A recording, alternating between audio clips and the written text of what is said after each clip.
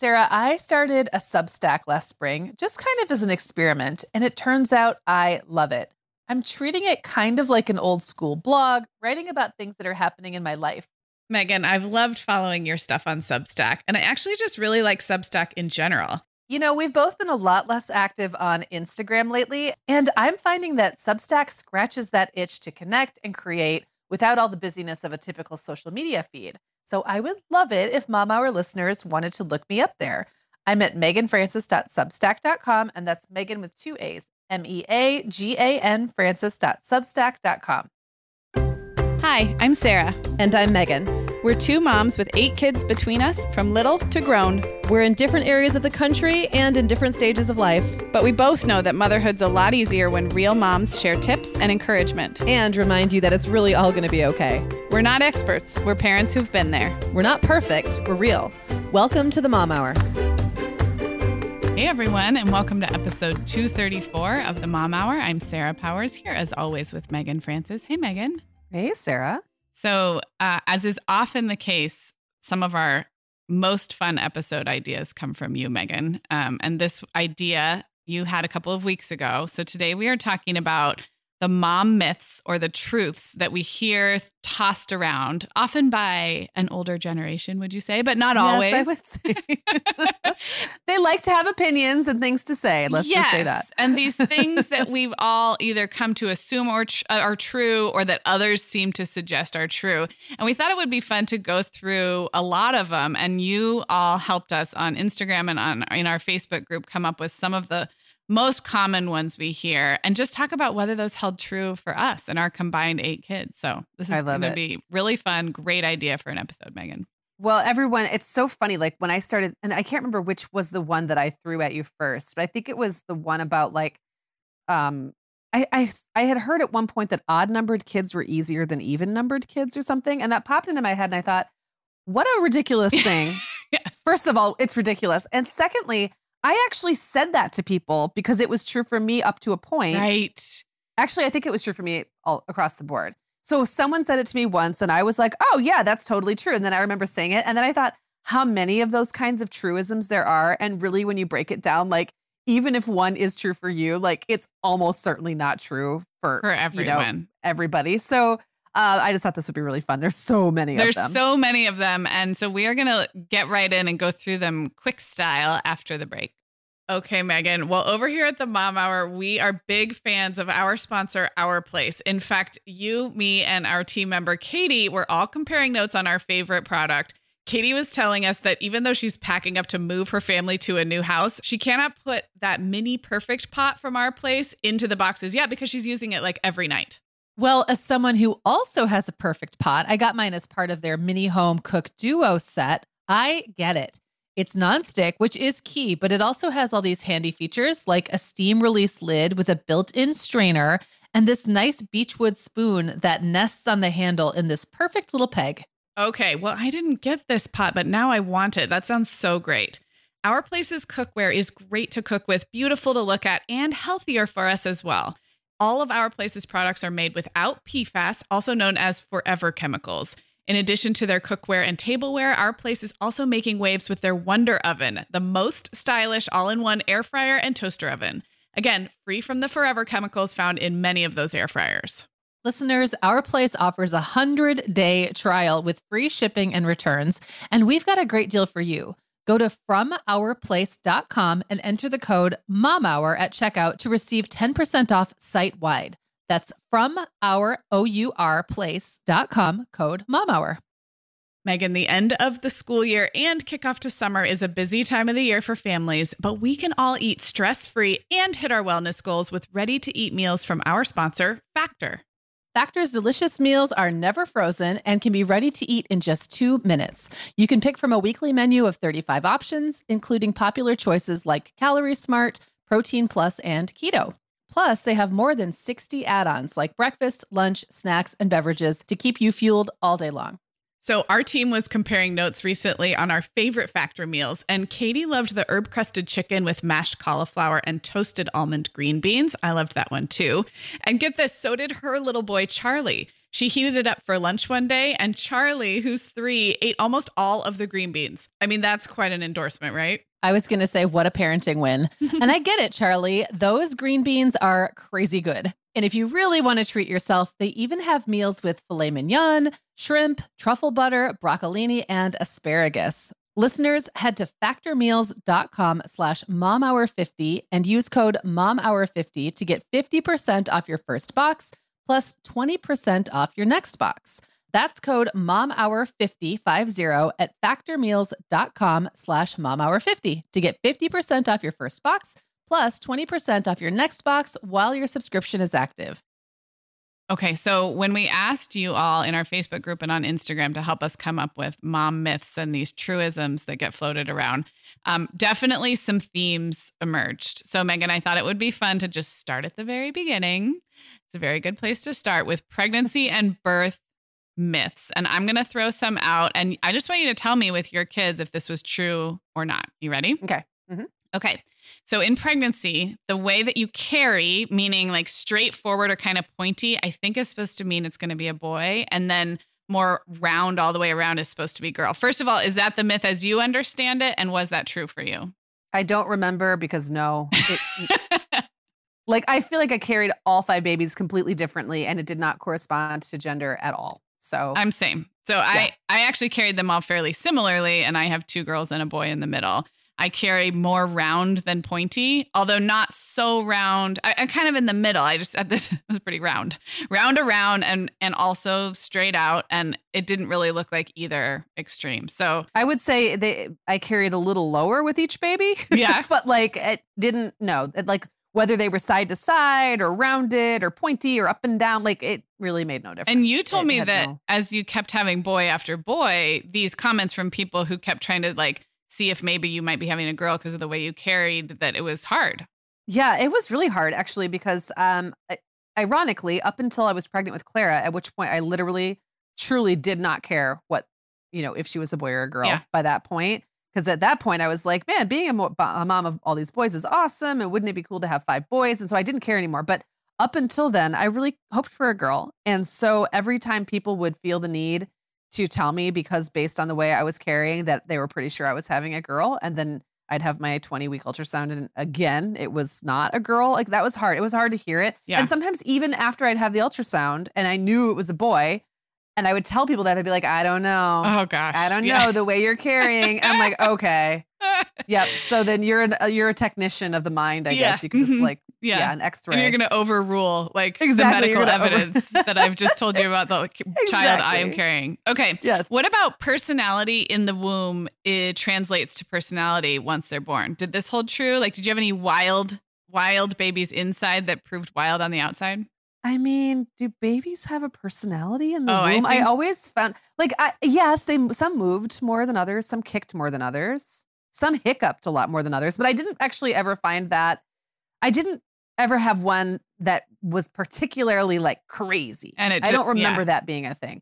I remember actually being a little disturbed by how much a couple of them hiccuped. And I can't remember now.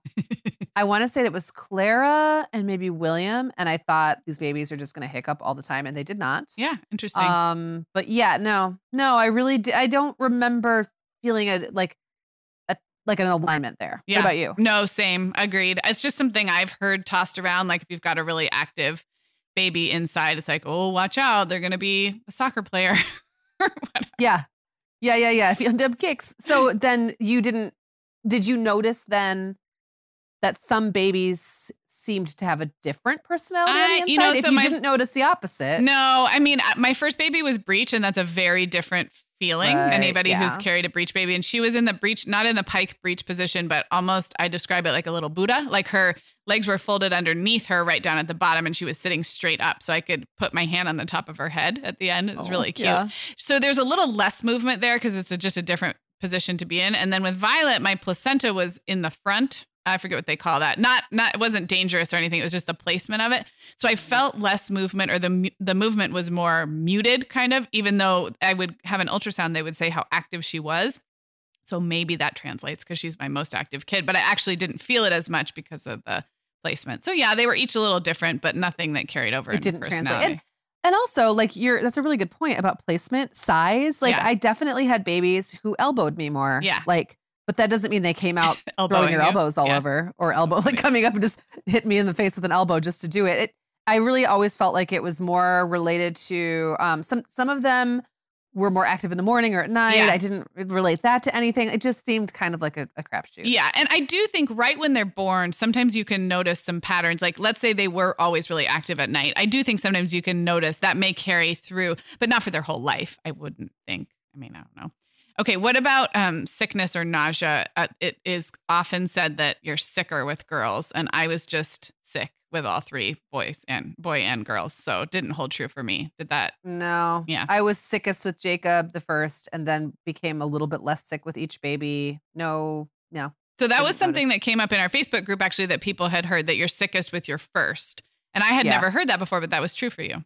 Yeah, it was Okay. true for me. I think my body was just getting used to the hormones. Yeah, Like, that makes sense. Yeah. It was notable. Like, I threw up so much in my first pregnancy and maybe once when I was pregnant with Isaac, maybe twice. And then after that with William, it was just kind of like a low level. Like Uh-huh. I never threw up. I just felt kind of gross for like, I don't know, until 10 weeks or 12 weeks. And then with Owen and Clara, like, I don't really remember it slowing me down too much. I'd have certain days where I'd feel a little ucky, but it just became kind of not a thing. So the answer So, here, people, yeah. is just keep getting pregnant. Keep getting The pregnant.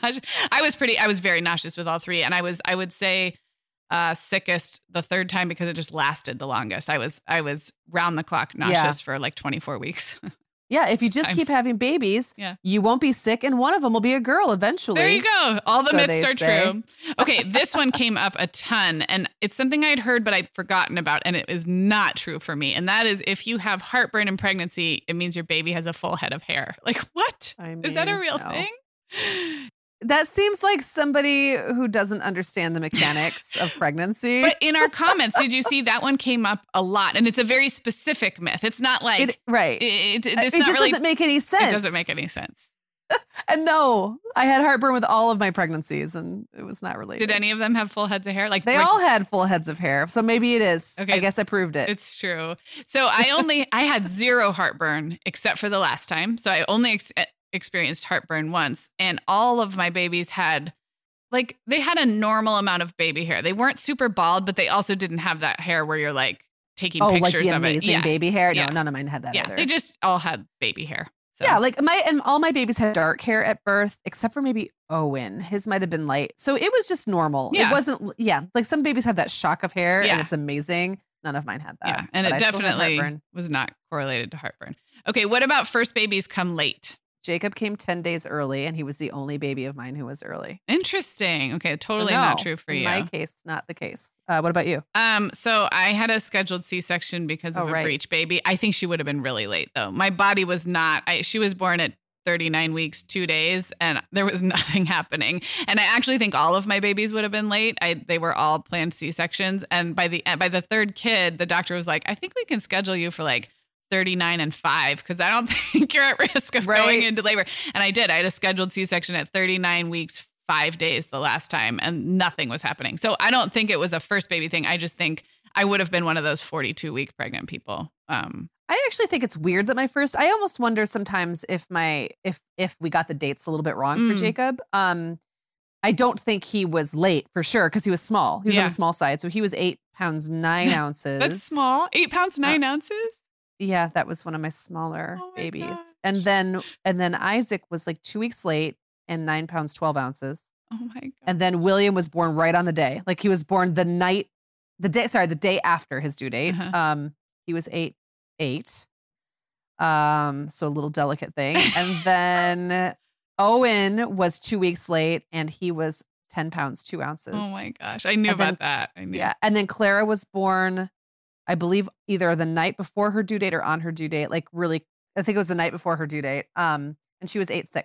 So like there was the size definitely Size did and- correlate yeah. to lateness, but nothing else. Like Not the first. And it was back and forth and back and forth. And yeah. That's really interesting. Yeah. Okay, well, then this is related because another myth is that babies get bigger each time and come faster each time. So without telling all 5 birth stories, would that have held true for you? I mean, obviously the size didn't. They were up and down in size. It started to trend in that direction, but Clara's labor was pretty slow, actually. It kind of kicked on and kicked off. Like Jacob was like, a day, like a full day, like a 24-hour thing. Mm-hmm. Isaac was like 4 hours. William was like 3 hours. Owen was like 3 to 4 hours. So those three kind of all stayed in that range.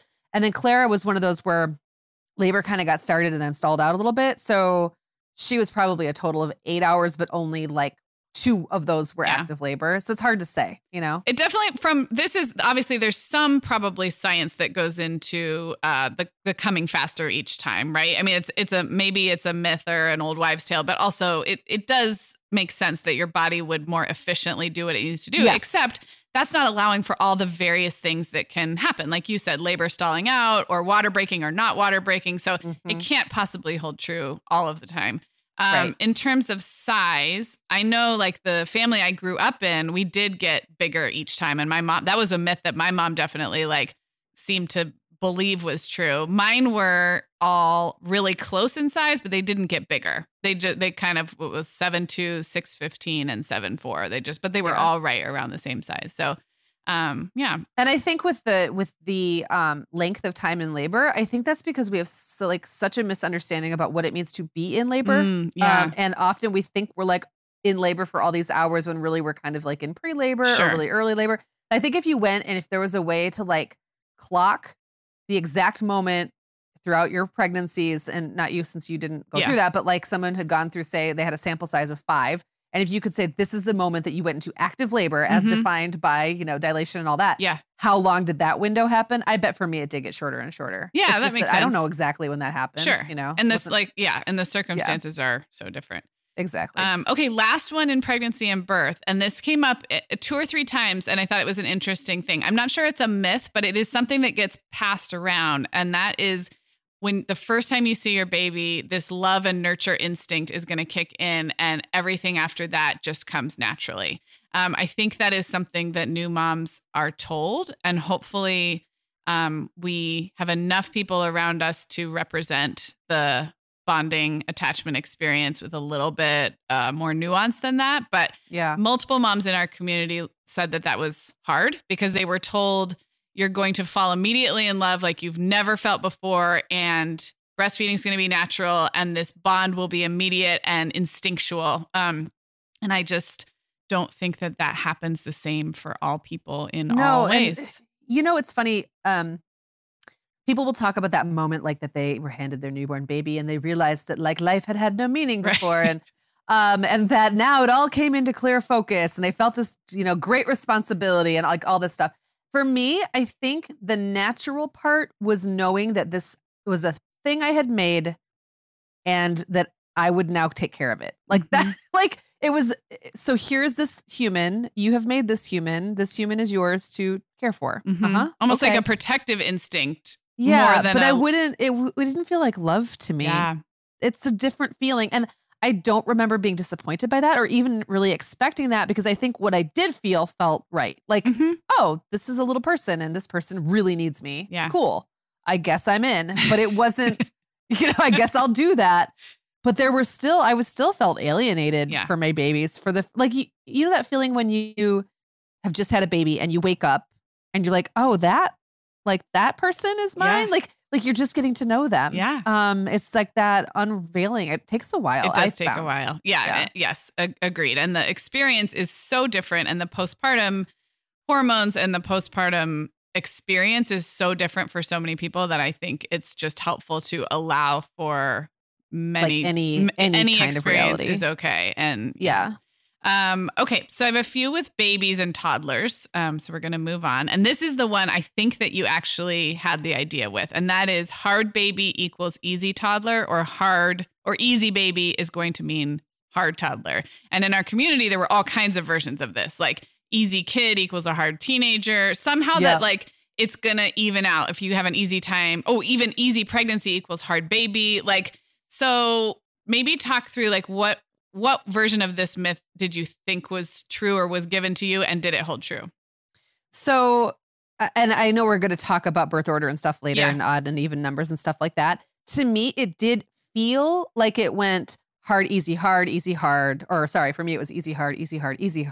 You know what I'm saying? So, And it also felt like my kids were hard baby, easy toddler. But Okay. looking back, I think that's because when you have an easy baby who then becomes a toddler, it feels hard. Yes, that's so true. And then when you have an easy, so for example, the reason my hard babies were hard, and that would be Owen and Isaac, was because they cried a lot. Mm-hmm. They were very sensitive. They were frustrated. Mm-hmm. There were a lot of things that made them hard babies that when they suddenly could move around, I felt like a relief to me. Like I got a little bit of a break. They were just as hard Yeah. as my easy babies who were kind of content and then those babies became kind of easy toddlers who now I had to pay attention to because they were into everything. But they Right. were just normal. Yeah. If that makes sense. Mhm. So I think the hard and easy thing can be true, but sometimes it's your perception of the next stage that is what you're reacting Yes, to. and the relative change that individual is going through. And I also think that when you have a first baby, every change is so magnified because you've never met this stage of kid before and you have nothing to compare it to. So like Right. an easy baby who becomes any kind of a toddler will feel hard. Right. Or even a moderate baby who becomes a toddler Right. because toddlers are hard. Yeah, I don't think this held true for me. I think most of my kids' personalities, I've been able to kind of see the through line.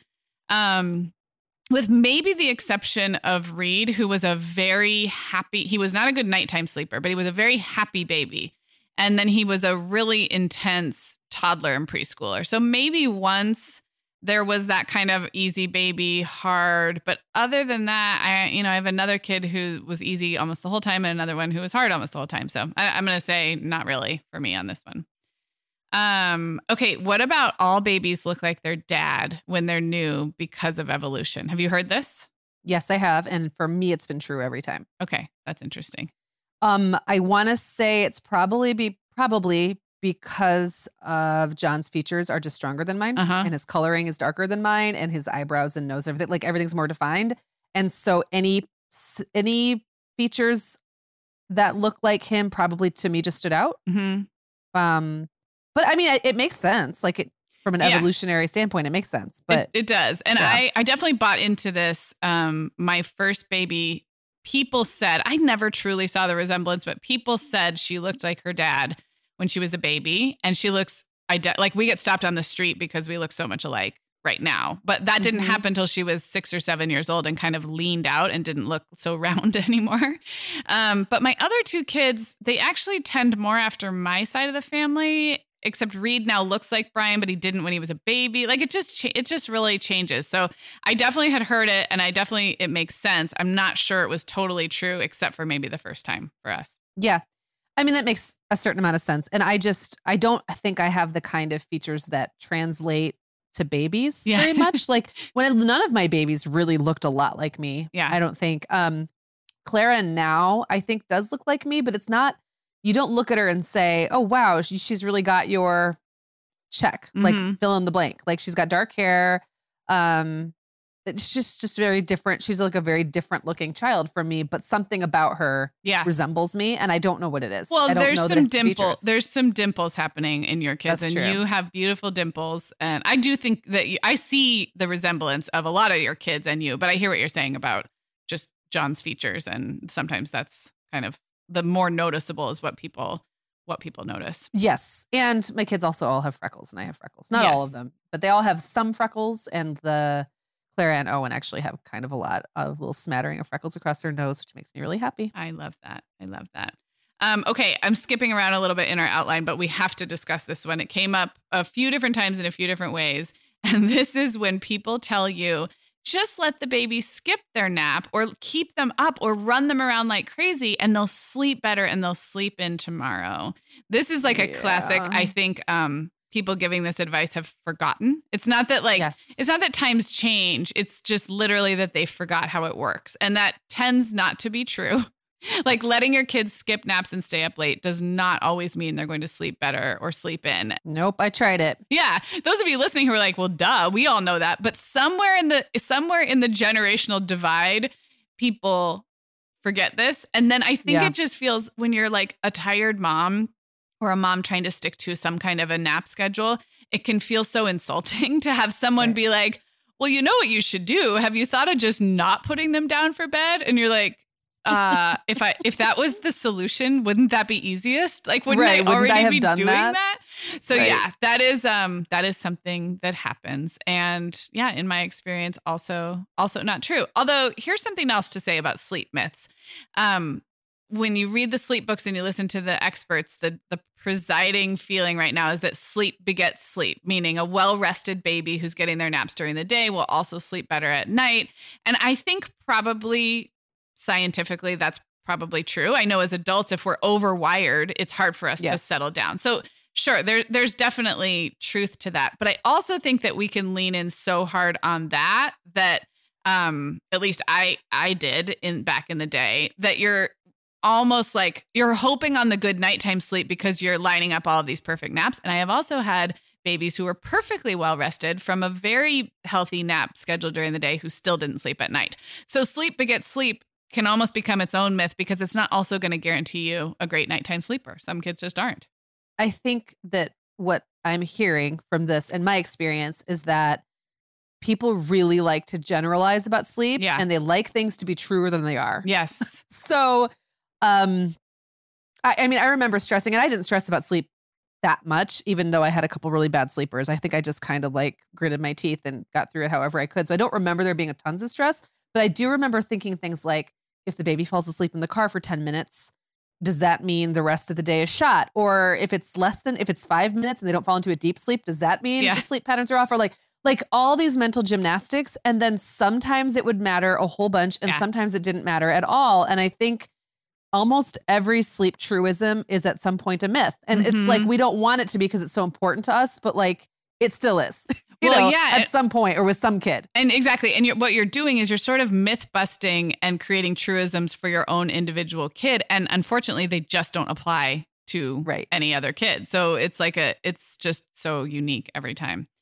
Okay, I have one that did prove true for me, and I think it's an interesting one. And that is that somebody brought this up, that if you have early talkers, they will be late walkers, or vice versa. That when we're looking at gross motor and verbal, say for your like 1-year-old, when both of those things tend to come up, that the kid will focus on or kind of be advanced in one area and not the other. And for my kids, that was true. Although I have a very good friend who had these freakishly early walkers and talkers. And so I've seen it, work out differently. But for mine, all 3 of my kids were very verbal early and pretty late to walk. They were like 15-month walkers. Okay, 15 months. Yeah. Yeah, like 15, taking a few steps at 13 or 14 months, but not truly walking across the room till 15. I don't think any of them were later than 15, but. Yeah. I mean, for me, I had one ridiculously early verbal kid. That was Isaac. Like he was speaking in full sentences when he was like a year old. It was really weird. And William, I remember people calling him Freaky William because he stood up when he was 7 months old and took a step. It was the weirdest thing. Then he didn't do it again. Like he did it once and then I think he was like, meh. But we were like in a play group and he just stands up, like holds us like with his little hands against the edge of a toy bin. Oh my gosh. And then took a step. And all the moms are just looking at him with their mouths dropped. And then that was I love that everybody saw it though. Cause sometimes you're the only one and you're like, I swear this just happened. Yeah. So he was nicknamed Freaky William. But then like all of them were relatively early talkers and moderately early walkers, but none of the rest of them. And I don't remember Isaac walking super late. He didn't walk super early. He might have been 13 months. Yeah. I think Clara was the latest walker. She was probably 14 or 15 months, maybe 13 or 14. I have a video of her walking with a little shopping cart and she couldn't have been more than, I don't know, around a year old. But I don't think she was very motivated to walk because she had older siblings literally carrying her everywhere. Well, and she also, I was going to say, she also wasn't one of those kids who seems to want to get into stuff or like get around. She was very happy to just have things given to her to play with. Yeah. No, and I think what is true about this is kids will work on different developmental skills in like bursts, like fits and starts. Yes. So you will have a kid who seems like they're not interested in talking because they are mastering like crawling, standing, cruising, walking. Right. And then all of a sudden, like the verbal will click in and kind of then it'll accelerate. So I think that part is normal. And then maybe just saying that these are the two extremes. Walking and talking are kind of like two really obvious ones, but there's a million other milestones too. And I do think kids tend to kind of concentrate on one and then move on to the other. It's not all happening at the same time. Well, and let's also remember that things like that we don't necessarily chalk up to being skills, but like sleeping, like when a baby is about to transition or like learn a new skill or a new milestone or whatever they're doing, often their sleep goes to crap because sleeping takes energy and it's a skill and it's something they're working on. So like, yes, that definitely, it doesn't seem like any one of my kids were working on everything at once. Right. For sure. Yeah. Makes sense. Yeah. Sarah, our sponsor, Hiya Health, makes a kid's daily multivitamin that parents can feel great about giving their kids because they have no added sugars or dyes. And our kids who have tried Hiya vitamins have loved them, which is important, right? Because what good is a bottle of vitamins that your kid won't take? Hiya was founded by two dads who didn't like the ingredients label on some of the popular children's vitamins they were seeing on store shelves, so they got to work developing a formula that would help fill the most common nutrient gaps in modern kids' diets. Hiya's Chewable Kids Vitamin is made with a blend of 12 organic fruits and vegetables and then supercharged with 15 essential vitamins and minerals.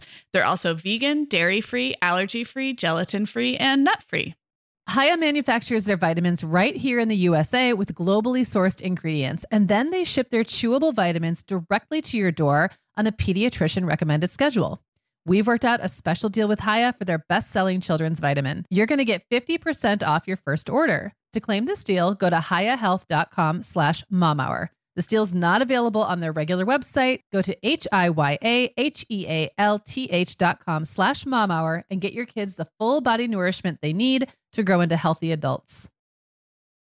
We are welcoming back Vionic as a sponsor today. And Sarah, I will be honest, I was sorting through my warmer weather wardrobe the other day, and it could seriously use a refresh. But you know what's good to go? My shoes. I've got a great selection to choose from thanks to the Vionic Vitals collection. And lately, the pair I keep putting on again and again is the Uptown Loafer. I have two pairs, one in sand suede and the other in camel leather, but please don't make me pick a favorite. Oh, I won't. I'll let you keep both. That's so funny, Megan, because I was a little jealous of your Uptown loafers. I was the last one on our team to get a pair, but I just did. I also got mine in the sand suede, and I think I've worn them like 4 times this week. They really finish off a cute spring outfit. The Vionic Vitals collection has the best essential styles for everyday wear to get you ready for spring. And no matter what shoes you choose, you'll be on the go in comfort because every single pair of Vionic shoes delivers their trademark VioMotion technology for a difference you can feel.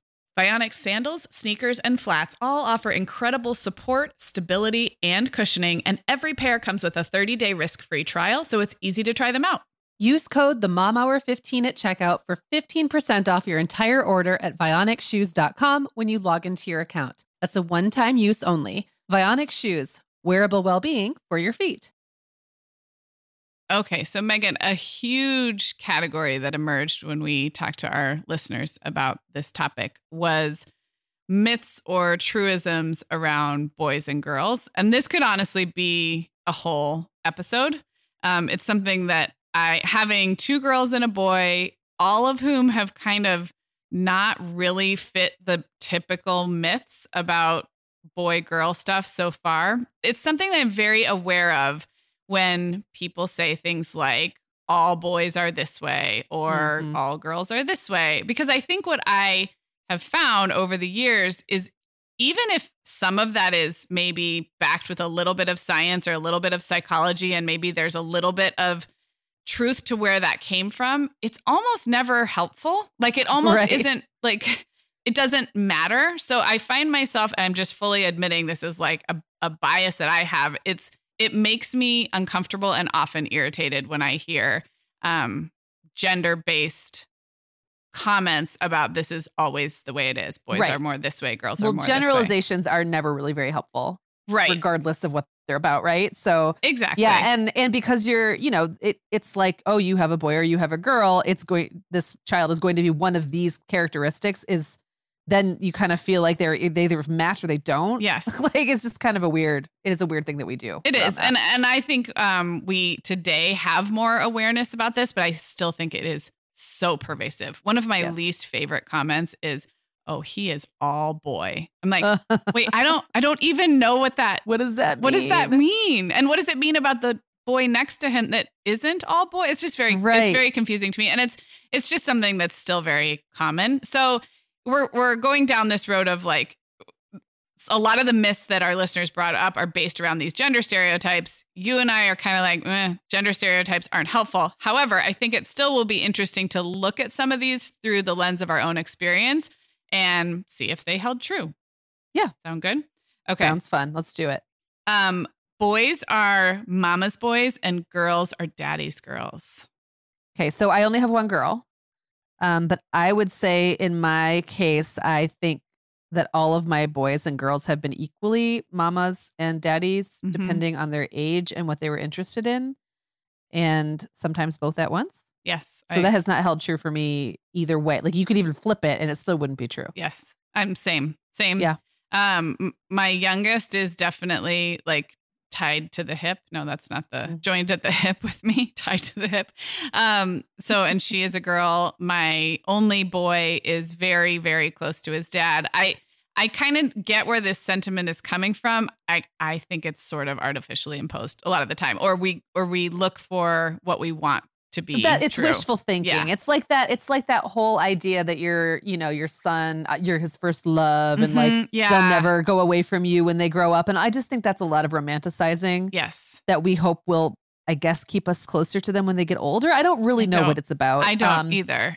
I don't feel threatened by my kids' relationships with any other adults, especially not their fathers. So I would find that really weird to feel, possessive about that. Nor will you feel threatened by mature adult relationships that they will someday have with a loving partner, right? Isn't that what we want? I also find it a little bit strange. Now, I'll say this, it's very normal for kids to have parent preferences. And if you told me that your daughter is a total daddy's girl, I don't think that in and of itself is gross to me. It's the assumption that all girls are daddy's girl. Because I do think there are times when a parent-child has a special bond because their personalities are very similar, or they've just created that special bond. That's not that's fine. It's just the assumption that it's gender-based and that all girls are daddy's girls and all boys are mama's boys. And then, like you said, the implication is that it's somehow I don't know, so that they can be your boyfriend forever.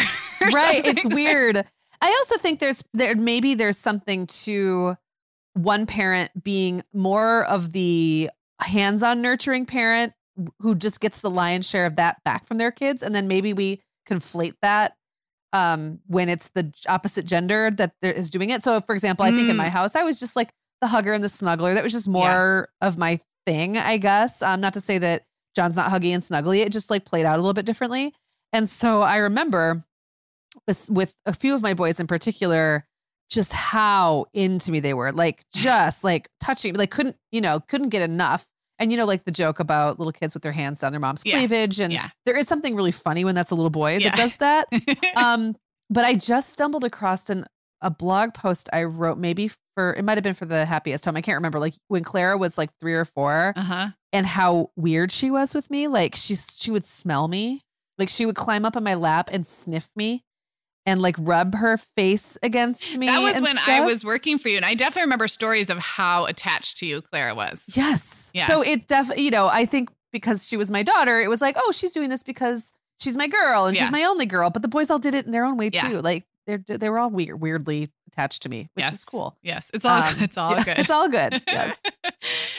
Okay. We heard this one a lot. And I am curious if there's maybe some child psychology some truth lurking in the background here, but it's that boys are harder as little kids, toddlers, preschoolers, whatever, and girls are harder as tweens and teens. And by harder, I mean harder to parent, more tantrums, more drama, more resistance or behavior issues is what people mean when they say this. I don't know if that's proved true for you. I mean, you have a sample size of 4 boys, 1 girl, and your daughter's not quite teen yet, but she's certainly a tween.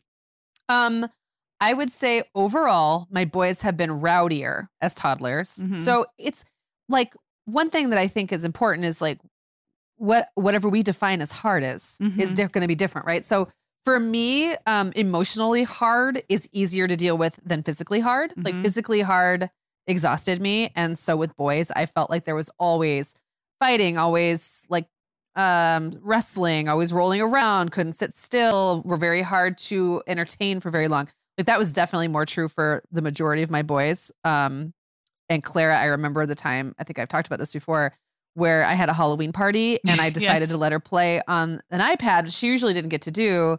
And I put Blue's Clues or something on the iPad and handed it to her. And then through the entire party, and I was like, a couple hours in, I was like, has anyone seen Clara? And she was like 18 months old and had not left my bed, was just sitting on my bed watching Blue's Clues. And I remember thinking like, that would never have happened with any of the boys, even the chiller of the boys.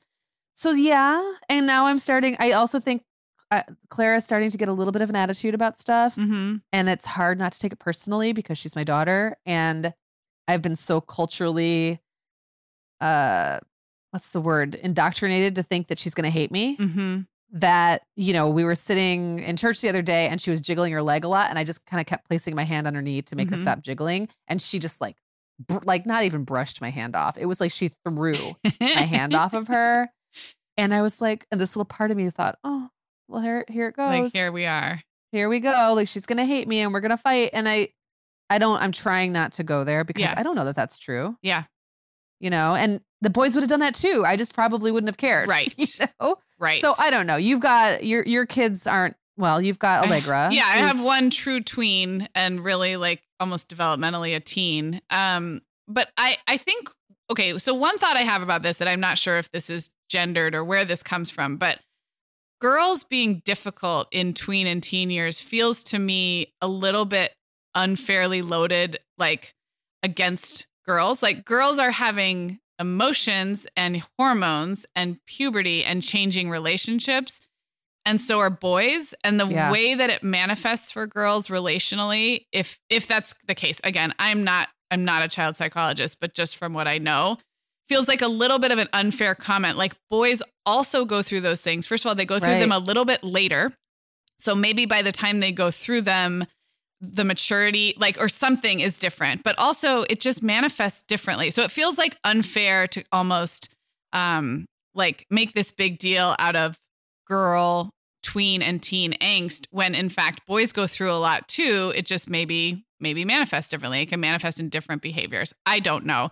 Rowdiness. Yeah. I mean, I have seen that, but not with my kids. So my rowdiest kid is a girl and my boy was a quiet, physically quiet preschooler. He was a difficult, like emotionally difficult preschooler, but physically. So like none of this really works in my family, but that's not to say I think that again, there might be some reasons why this myth has perpetuated. It just is not what I've seen. And I think that if my daughter as a teen if that relationship is harder for me, I think a lot of it's going to be my expectations of what a mother-daughter relationship should look like and how I want it to look, especially with her being the youngest. Right. The boys being teenagers didn't really bother me. Like they really didn't. I mean, and I've got two they're coming up and I mean, they're particularly funny, Owen and Will, about their teenagerness, and they'll talk about it a lot, how ragey they are and angry and grumpy. And so it's kind of just out in the open. Yeah. But I don't take any of it personally. I think with Clara, I might take it more personally. And that's maybe, on me. And maybe that is what people mean when it's the expectation of sweet girls, that when they're not sweet. And I guess my pushback on that is that's our expectation problem, not the girl's problem. Yeah. Yeah. Okay. What about this one? Boys are harder to potty train than girls. Mildly, maybe. Like maybe a few months difference. Were some of your boys harder to potty train than others? You have a large sample size. They all just took a long time. Yeah. They all just took a long time. And they, at least, I think I want to say 3 of my boys, but definitely 2, would not poop in the potty for a really long time. Like would poop in a pull-up or a diaper. They would bring it to me and have me put it. Clara didn't do that. But I wouldn't say that the difficulty of like getting them to pee on the potty was really much different. Yeah. In a lot of ways, like one thing about the boys is they still don't seem to care about getting in the toilet consistently. Some are worse than others. And I remember that being really bad. Like I remember the 2 oldest and then the second group peeing at the same time. And then the streams would cross and bounce and splash everywhere. I caught both sets of boys doing that on more than one occasion because they were just so lazy. Apparently they couldn't wait. They were like so into whatever they were doing. They would go to the bathroom together and pee on each other's pee. It was really, really weird. And so they had more problematic bathroom behavior, I would say, the boys. But like, as far as just getting them to use it, now I don't remember that being consistently harder at the boys. This was true for me. My sample size is very small. I have one boy and 2 girls. He was harder to potty train, but it was not for the reason that you read and hear a lot about. And that's this other myth, which is that boys are less communicative or later to be verbal, because my boy, well, all my kids were very verbal, but he was the most verbal. So it had nothing to do with ability to communicate his needs. He was speaking in, like you said, with Isaac, full sentences, full ability to have a conversation. And not just that, but a very mature understanding of how the world worked, how like the passage of time. He just was like a little man. And yet he was just over 3. And we tried a couple of times, failed. And so he was definitely the hardest to potty train, but not for the reasons that I had heard, which is, boys are less mature or not less communicative. That wasn't the case, but it was other things. And the girls were both 2. They were both in the 2s, like 2.5. I approached it definitely differently the first time and the last time, but either way, they were easier. So that one held true for me. Yeah. And who knows, like, had you had another boy, right, it might have been the opposite. That's the thing. Like, everyone's only got their sample size of X. Right. Which is why, like, coming full circle, these myths or these generalizations don't really help if it's just your experience and what you've heard. It's not super helpful to the person who's dealing with a completely opposite set of kids. So yeah. All right. Well, we're going to wrap up. And this is a little bit of a miscellany category, but a lot of it has to do with kind of birth order and family makeup. And then this category I'm calling Just You Wait, because we got a lot of this from our listeners. Like, oh, you think it's hard now? Just you wait. Which I've decided is just an obnoxious thing. I hope I never say that to anyone. But here's one. And this is one that is a hot topic in my house. And that is third-born children are super mellow and chill. Now, I believe this is true for you, right? Well, it certainly was. William, that was his name, was Chill Will. Yeah, Chilliam, we actually called him for a while when he was little. He was the first baby I had who would lay on his back and stare at the ceiling for like an extended period of time. And I would just stare at him thinking, aren't you going to cry? Yeah. Are you going to cry? Are you going to get restless? Do you need me? No. Do you need anything? He was the baby who slept too much. Yeah. That I woke up from naps because I was worried he was sleeping too much. So he's still pretty chill. Yeah. Like he really never outgrew that. He's been different in a lot of ways. He was my least snuggly, which is also odd. Like he was just less intense in every possible way. Uh-huh. So, my third is more intense in all of the possible ways. In all of the ways, right. So I think the reason that you hear this is, first of all, people hope that it's true because they're about to be outnumbered and having a third kid. So they perpetuate this myth to make themselves feel better. But I do think a lot of third kids they have to be more flexible because they're being, bopped around, and they have older brothers and sisters. And so I will say my third child is scrappy and worldly and kind of understands how the world works, and in a weird way is very, very self-sufficient and independent. So that I will say for her, like doing things by herself and for herself. And I think you've said this about Clara too, just like she's not afraid to she's mature in that way. Mm-hmm. But chill is not the word I would use to describe because she's the most emotionally intense, the most physically rowdy. So I did not get a chill third kid. But I do see where that's coming from and why that would be. And I also think that I have probably been guilty over the years of telling people about to have their third baby.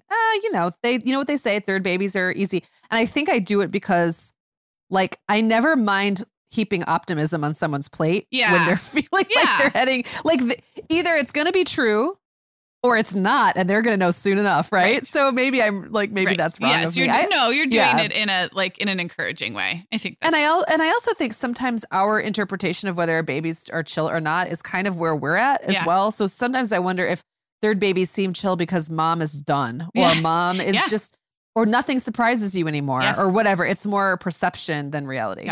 Yes, agreed. Yeah. Well, we also heard from a lot of people the myth that firstborns are easier or more compliant, more, kind of do as they're told, less pushback. And then we had some people who expressed dismay that this was not the case when they expected that. They expected maybe easy is the wrong word, but like a kind of rule following firstborn. I will say this is true for me. This one holds true in my family, my firstborn. But what about you? I think as a baby, Jacob was very easy to parent. I wouldn't say the easiest. Probably Clara. Well, Clara and Will were both pretty easy as well. But I also had my hands completely free. Like everything was new and it was fun. Like I really liked. I had trouble getting Jacob. Jeez, I have so many kids. I had a hard time getting Jacob to latch on when he was a baby. And I remember actually finding like pumping and tracking how much milk and stuff. Like I found that fun. Like I found sleep schedules fun when he was little. Cause it was like a new project. It was the first time I'd done it. And so I think he was pretty naturally chill, but also I was just eager. Yeah. Yeah. So maybe that added to it. Right. And not eager like in a stressed way, just eager. Like I was into it. You were all in on parenting. I think and then my interest waned. Right. Then you're like, oh, it's really not that important. With each subsequent kid, I got a little less into it. Well, just like any time we discuss birth order, it's like it's impossible to separate the individual personality of that kid and how they were always going to be no matter what with who you are and your available time and resources as a mom. Like it's all mixed together. And that's why I think birth order is really fascinating. But yeah, so that's interesting. Okay, so tell me about this odd ages are easy, even ages are hard, or odd kids are easy and even kids are hard, or both. Which one of these had you? I have heard both. Okay. I have heard that, I've definitely heard that odd numbered child, not odd children, like they're just strange. I can't say for sure whether they're easier or not, even though I have a couple. Odd numbered children I have heard are easier. And I've also heard that even ages are harder. Although I feel like at times I've heard that flipped. Another thing I heard said by like several people with conviction, like they really meant it, is that the second half of the year is always harder. Oh, than the that's first. Fascinating. Now that actually has kind of held true for me. So I'll just go really quickly through. Yeah. Odd ages or odd numbered kids in my experience in my life have been the easier ones, but I know that's not true for everybody. And also define easy. Like easy when they're babies is different than easy when they're transitioning into life as a grown man or whatever. Sure. So those sometimes flip. I have not noticed a difference between like a 2-year-old being easier than a 3-year-old across the board, compared to a 4-year-old versus a 5. I haven't seen that. But the second half of the year thing, when someone said that to me once, I was like, wow, that really, it's almost like they're ready to move on to the next year or something. And I have really kind of noticed that to be somewhat true. And so I'm thinking about this because of course it's not the second half of the calendar year. It's not like June to December. It's their individual, whenever their birthday is. So it's the second half of them in that age.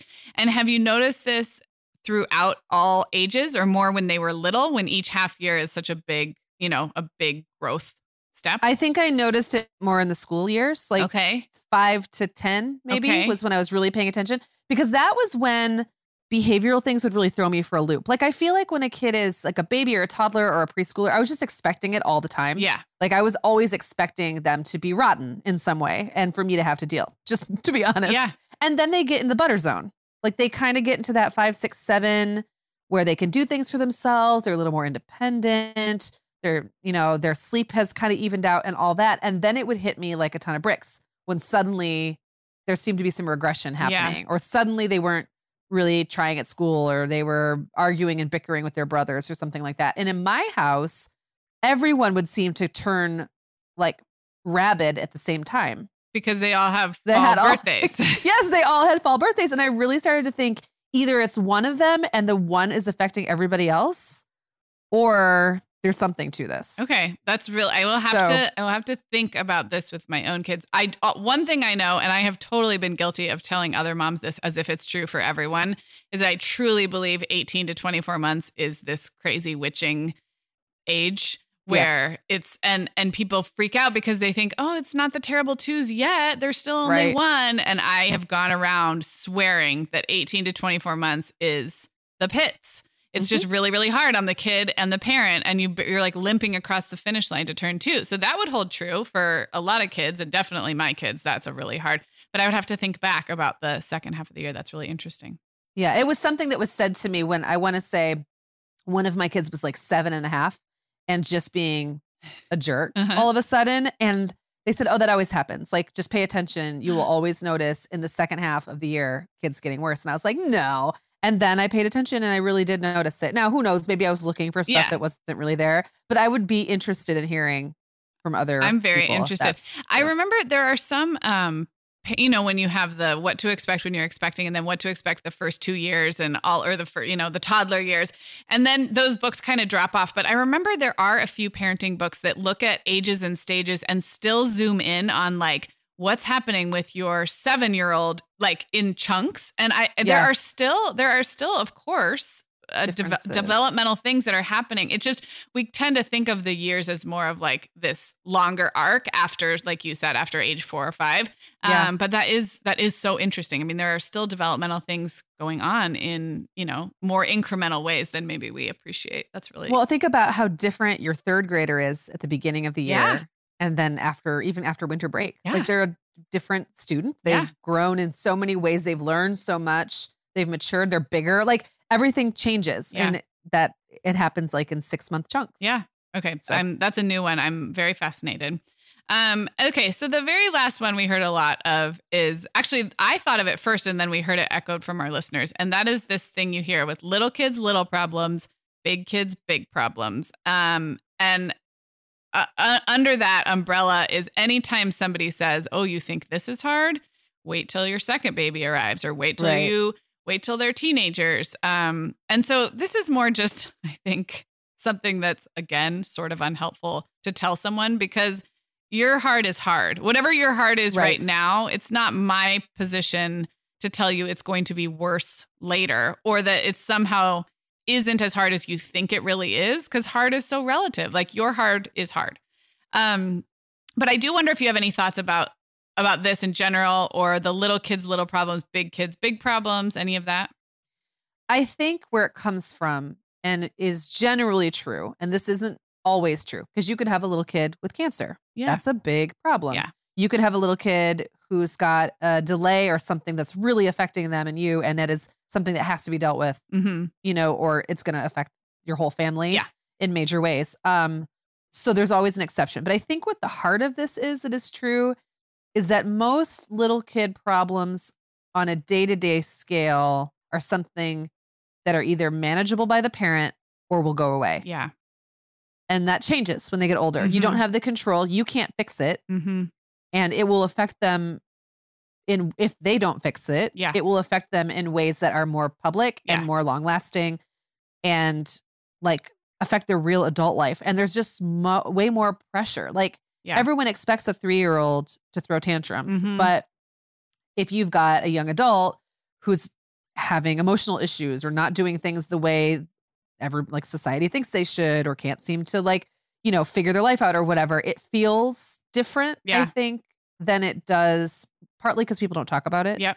And partly, I think, just because it's kind of on them to fix it. And if they don't, the results feel more devastating, even if maybe they're not always devastating. So yes, there's some truth. I think there is some truth to that one. I think there is too. And the ages of my oldest kids, I feel like I'm right on the cusp of really seeing this. And so it's something that I used to hear and kind of just not really understand. It's not that I was offended by it. And I think I do understand it at a deeper level. I think the other thing is with little kids, the problems don't feel little to you. The problems can keep you up at night and make you tear your hair out and want to cry all day, every day.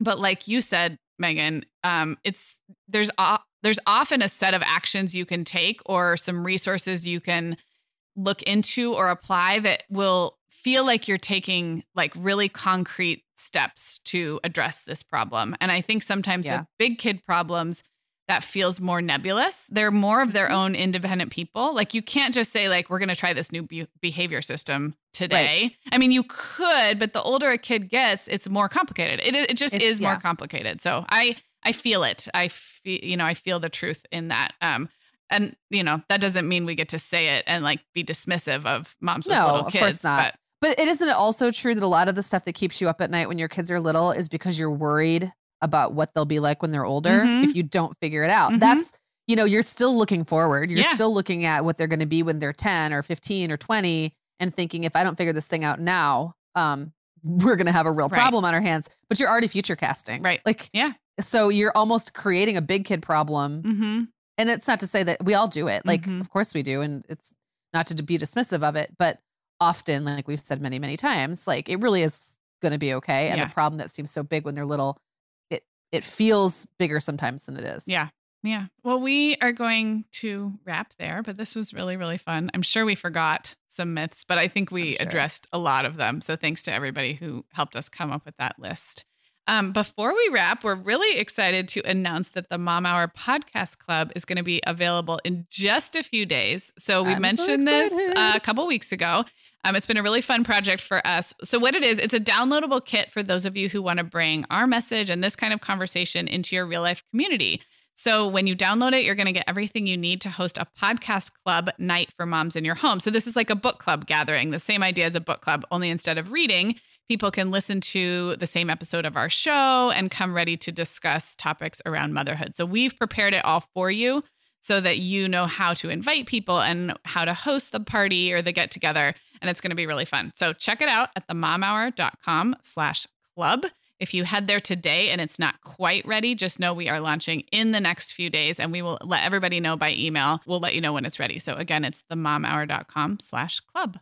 Yes, very excited about that. And we're also excited because all month long, in the spirit of gratitude for Thanksgiving, we're devoting our Cue It Up segment to thanking some of the people and businesses who help make the show because we are so grateful for them. So today we want to give a huge shout out to Brian Thomas of Yokai Audio. He is our sound engineer and our technical advisor on all things audio. Brian is like the nicest guy. If you are trying to create a podcast and you're getting stuck on trying to make your room sound work for you, or you can't figure out how to use your mic or any of those things, or you just want a good edited, produced podcast at the end, definitely get in touch with Brian. He's excellent and he will never make you feel dumb. Has he ever made us feel dumb? No, that's my favorite thing about him. We love Brian. Also, to note, my husband's name is Brian. My husband does not edit our podcast, in case that was unclear. Sometimes I have had conversations where I just throw out the name Brian and people think it's my husband who edits our podcast. No, Brian Thomas is amazing. And actually, if you stick around to the very end of this show, you'll hear a little chat I had with him and you'll get to know him a little bit more. He's a great dad. He's just an amazing sound engineer. And like you said, Megan, he never makes you feel dumb if you don't understand the technical stuff. So we value that very much. Okay, everyone, we hope you've enjoyed this episode. And just as a reminder, anytime you share our podcast with a friend or share it on social, it helps us so much. So thank you for doing that. And we will be back with you next Tuesday with a brand new episode. Talk to you then. Well, hey, it's Sarah again, and I am here with Brian Thomas, who is the owner of Yokai Audio, who makes our show come into your ears every week. I mean, this is an important job. Hey, Brian. Hey, Sarah. So all month long in November, we're kind of shining the light on different people who make the show possible and who we're so grateful for. And I mean, this is a pretty literal one because if you weren't mixing and mastering and editing our show, it would not exist. So thank you, first of all. It's my pleasure. So I think there's a lot people don't know about sound editing. And so I thought first it would be interesting just to clarify what we mean when we say you're a podcast editor, because even in the podcast industry, that can mean different things. For our show, if Megan and I mess up or my dog barks or the doorbell rings, or if we're recording a sponsored spot and we say the wrong thing 400 times, I actually use a free program called Audacity and I fix those things. So that's kind of like stage one of editing in my mind. It doesn't require any knowledge of sound. It's like if you were in a Word document and you were cutting and pasting things around and deleting things, it's sort of the audio equivalent of that. And so I do that. And then I send stuff to you and tell the people in the layman's terms what you do from there. Sure. Well, so I get your file and then I do some basic assembly work. I put together the intro and music cues in the episode. So like the fade in and then peak at the very end, and then after that, I listen really closely to your voices individually, and then I EQ them. I take care of any audio defects that might be there, like and this never happens because you guys are fantastic. But for example, if someone had like a refrigerator kick on or something like that, there are ways that I can get rid of that with my software. And then once that's done, it's pretty much the episode. The work on the episode itself is done, and I can put it into mastering, where I do tweaks to EQ of the overall episode and so on. And I compress it to an MP3 file and upload it to our host. Yeah. So all of that makes it sound so that, for example, Megan's voice isn't way louder than mine. You know, we record from 2 different locations. Neither of us is in a studio. And your goal is kind of to make it sound like we're 2 moms sitting next to each other in a studio environment. And of course, we're 2 moms 2,000 miles away in our bedroom and kitchen, respectively. Yeah, exactly. Have you found that you've learned different tips and tricks as you've worked with a different amount of podcasters? Because you've really taken on a lot more podcasting clients in the last, there was a dog leash. We're not going to edit that out. We're going to leave it in because this is real time. Have you learned different approaches since you've worked with podcasters who record in different environments? Well, I think what I found is that the initial conversation with the podcaster is really kind of the most important thing, because I know I've said it to you guys. The iron law of recording is that it's always easier to fix it before you hit record. So like when we sit down for that first conversation, I ask the podcaster what their recording space sounds like, what kind of equipment they're going to use, or, you know, maybe I even help them select those things if they have some options available to them. And that allows us to get the best possible recording from the very beginning. And so like that's probably been the biggest thing that I've learned is how to manage those conversations and make sure that that everybody knows basically what their goals are from the get-go. Well, and you, with a background in sound, you're coming in with a higher level of knowledge about simple things, about acoustics and things like that. But if you're working with a brand new podcaster, they may not know that carpet and pillows are better than hardwood and windows. Right. Would you say it's possible to achieve a good, maybe not perfect, but a good quality podcast sound just in your home? And even if you're planning on doing your own editing down the road, just by kind of setting the environment correctly from the beginning? Oh, absolutely. I would say that is 100% like the most impactful and easiest thing that you can do to get quality sound. I mean, there's there's all kinds of different tips I could give, but basically treating the area, like you were saying, soft surfaces, cloths and fabrics and whatnot, rather than a lot of hard, flat surfaces. Like that right there will put you head and shoulders above the pack right away. And what's so great about this is that like the barriers to entry are so much lower with recording. I mean, just in general, you know, recording audio at all, and then on top of that, podcasting. Really, all you need is our favorite Audio Technica 2100 USB mic, which costs around $65 on Amazon, and a laptop, and you're good to go. Yep, that's so true. It's Megan and I have a running joke that whenever we speak about podcasting at conferences, no matter what we're talking about, it might be something so unrelated to the tech that someone will always raise their hand and ask, what kind of mic should I buy? And we always laugh because it's like it is one tiny piece of the puzzle, but it is such a small thing in the grand scheme of things. So we've got our trusty one that we recommend, and I can link that up in the show notes. But it's like that's not even the conversation for a lot of the time. Oh, yeah. Well, I wanted to ask, what's your favorite thing about working with podcasters? You obviously have a long history with sound and audio, but podcasting is its own new thing. So what's your favorite part about working with podcasters? Oh, man. There's so many great things to choose from. I've enjoyed just the friendships that I've made. Has been so wonderful. I love working with you and Megan, and I have several other shows now that I've developed, you know, multi-year relationships with, and it's been so great.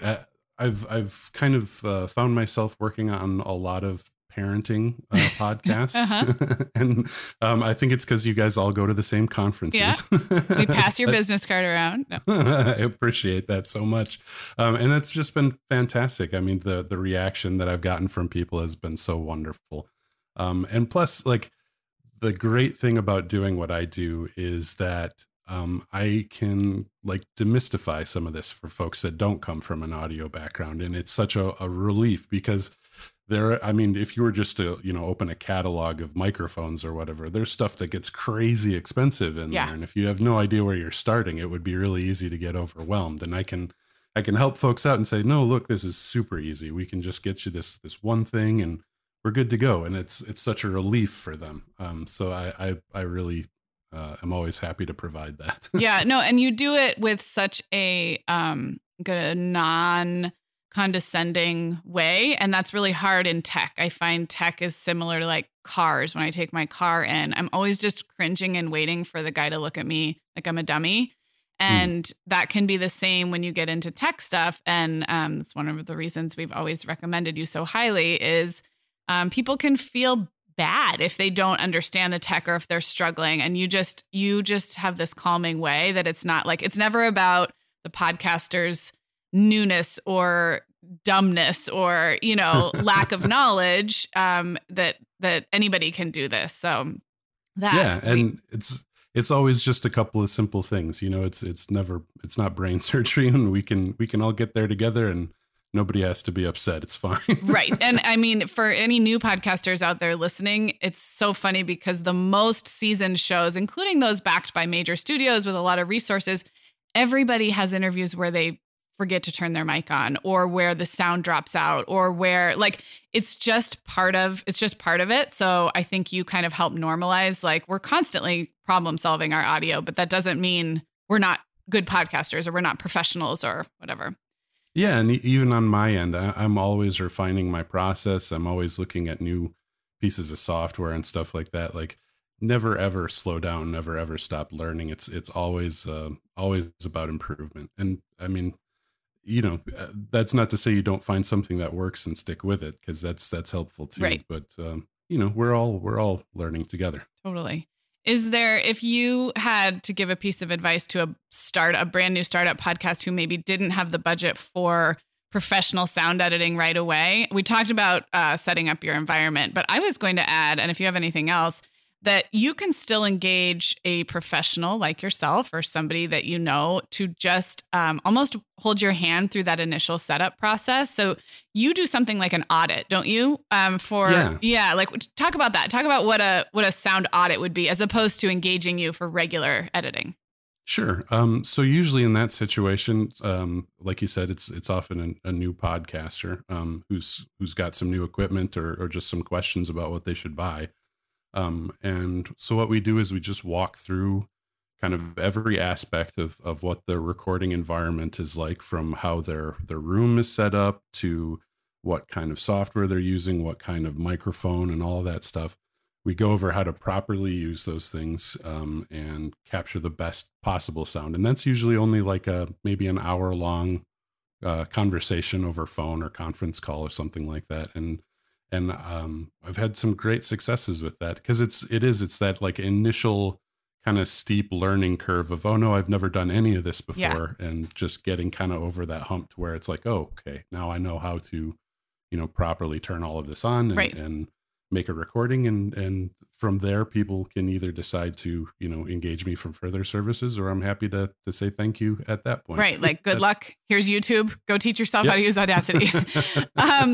So what I was going to say about that is it's infinitely more affordable to do that proactive work on the front end than engage a professional to try to fix bad sound, or an interview that has an echo throughout, where you're like, now you're going through and you're trying to separate out tracks and pull, you know what I mean? So for people who are curious about the budgeting side of things, it's like many things, it's way more affordable to proactively get started on the right foot than it is. I think it's a big misconception people have that you can just fix bad sound. Right. You can't all the time. We've had it come through and say, we can't do anything with this. Yeah. Yeah, it's like, the cop shows on television where they've got a grainy photograph and they're like, enhance. Right. Yeah. Right. Nothing works like that. Right. And that's true in photography as well, which I dabble in. Like, it's really fun to creatively edit photos, but you can't do much with a bad photo. I mean, the best editing comes from having good natural light and a well-composed photograph. And then you can go from good to great. So exactly. Yeah. Well, you mentioned that you work with a lot of parenting shows, including ours. So you are also a dad yourself. How old are your kids? I have 3 kids. They are, 15, 12, and 12. Okay. And do you ever catch snippets of Megan and Me or other parenting shows and are like, these ladies do not know what they're talking about? Or do you ever have little parenting ahas, or are you not even listening to us? I know you listen to us sometimes because you will sometimes call us out on the goofy things we say. Well, I am, one of my great interests personally is books and reading. And so I am, man, those segments that you do with your friend where you're talking about what you're reading, what you're eating with your kids. And then the Kid Literate program, which is coming up. Yes. Those I especially enjoy because, man, I am a voracious reader and I'm always looking for some new things to read. But, man, yeah, I do kind of skip around a lot. Yeah. I don't do your job would be a lot harder listening. if you would have to listen to every minute of. We definitely throw a lot of content at you. Well, I know there. But I do like there's. Every now and again, I'll just pop into, a random time slice of the show to just check something. And you or Megan will be saying something, and then I'll find myself 10 minutes later. I haven't touched a button or anything. It's like, oh yeah, that's not, wait a minute. Okay, back to work. Well, I take that as a huge compliment, and it always kind of makes my day when you call out, like you'll tell us that the episode is finished, and then you'll sort of respond back to something we talked about that was funny or goofy, and so I always like that. Well, Brian, tell everybody if they wanted to find more about Yokai Audio or engage your services, where would they go? So I am on Facebook. You can search for me at Yokai Audio, which is YOKAI. And then I also have a website at yokaiaudio.com. So YOKAIAUDIO.com. And we cannot recommend you highly enough. Thank you so Seriously, much. It's such a pleasure to work with you guys. And this has been just the absolute most wonderful thing for me. So thank you so much. Of course. Thanks for coming on the show today. You're very welcome. The Mom Hour is supported by partners like Erica. Erica is the social media health app for teens that gives them the tools to unplug when they need to for improved health, study focus, sleep, and daily balance. Erica was built by a dad of 3 boys who saw that teens themselves were really becoming self-aware to the risks of social media, and he wanted to help them self-regulate. Erica works to hide distracting apps from your phone at the touch of a button, keeping them out of sight and out of mind without deleting your data. Tell your teens about Erica and save 20% on the Erica family plan with promo code TheMomHour. Go to erica.app and search for plans. That's Erica with a K, ERIKA.app, and use code TheMomHour to save 20%. The Mom Hour is brought to you by partners like Chatbooks. Chatbooks makes it beyond easy to create beautiful photo books by importing your digital photos from anywhere. Instagram, Facebook, Google Photos, or directly from your phone. The books come in a variety of sizes with beautiful cover options and binding styles to choose from, and they start at just $15. Plus, we have a great deal just for our listeners. Use code TheMomHour20 to save 20% off your purchase. Just download the Chatbooks app and use code TheMomHour20 to save 20%.